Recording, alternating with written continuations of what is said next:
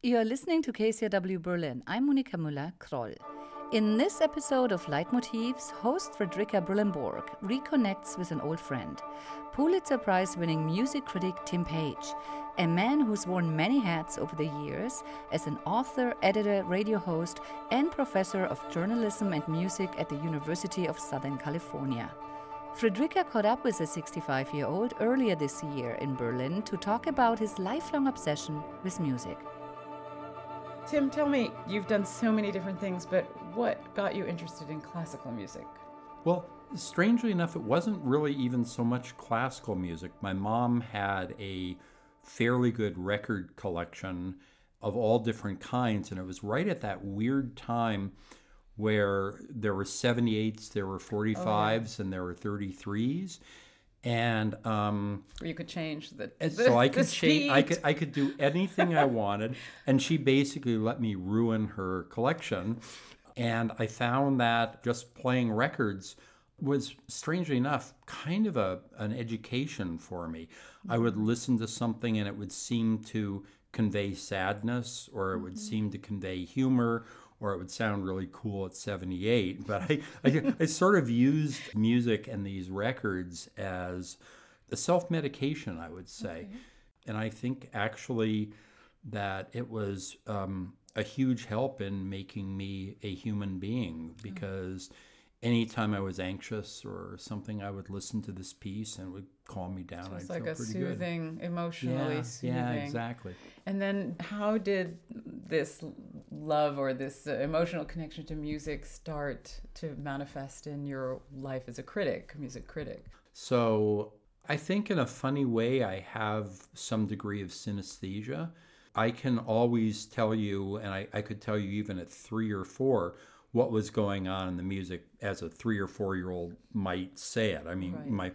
My father said that one time I brought him in and I played this piece and I said, and here's where the dog bites the man, so, and I got more sophisticated as time went by. I always say that the night I became a real critic was when I heard the world premiere of Steve Reich's Music for 18 Musicians.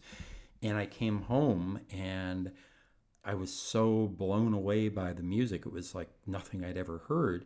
And so I just started writing and writing and writing and writing. And I was really very, very much trying to get across my feelings for this music and how much I loved it. And figure out why. And figure out why. Why are these reiterations so moving to me? Why is there this mixture of joy and darkness? And I think that piece has a lot of both. Yes. The other thing that I started doing at the same time I started doing writing was radio. And, no one was playing this music on the radio. No one was playing any contemporary music on the radio. But I could do it because I was at Columbia and they gave me a couple hours and I said, well, I'm going to play all this music. No, we don't care. Go ahead. I had Reich and Glass on the show many times. And my first big radio production was 20 hours of their music together. This is at a time when they were barely speaking, I might add. What year was that? 1978.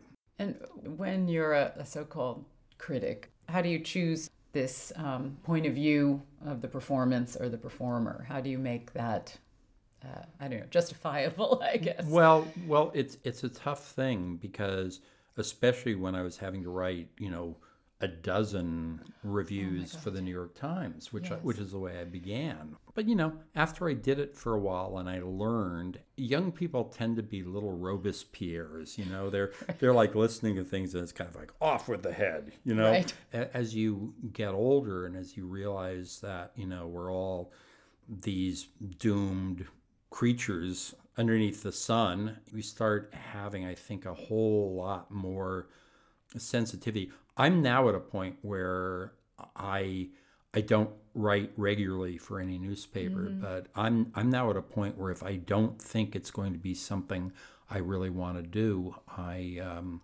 usually will turn it down. What would you say might be your leitmotif? For me, it's been, and this is not just with music, but it's in other things I've done too, follow the things you love, follow your fascinations. I want to help people. I want to get people interested. I want to teach them how to carry on this art that we love so much. And I want to teach them how to do it in a way which will grab other people's attention and be affecting. That was writer and music critic Tim Page talking with Fredrika Brillenborg. You can find all the episodes of Leitmotifs at kcrwberlin.com.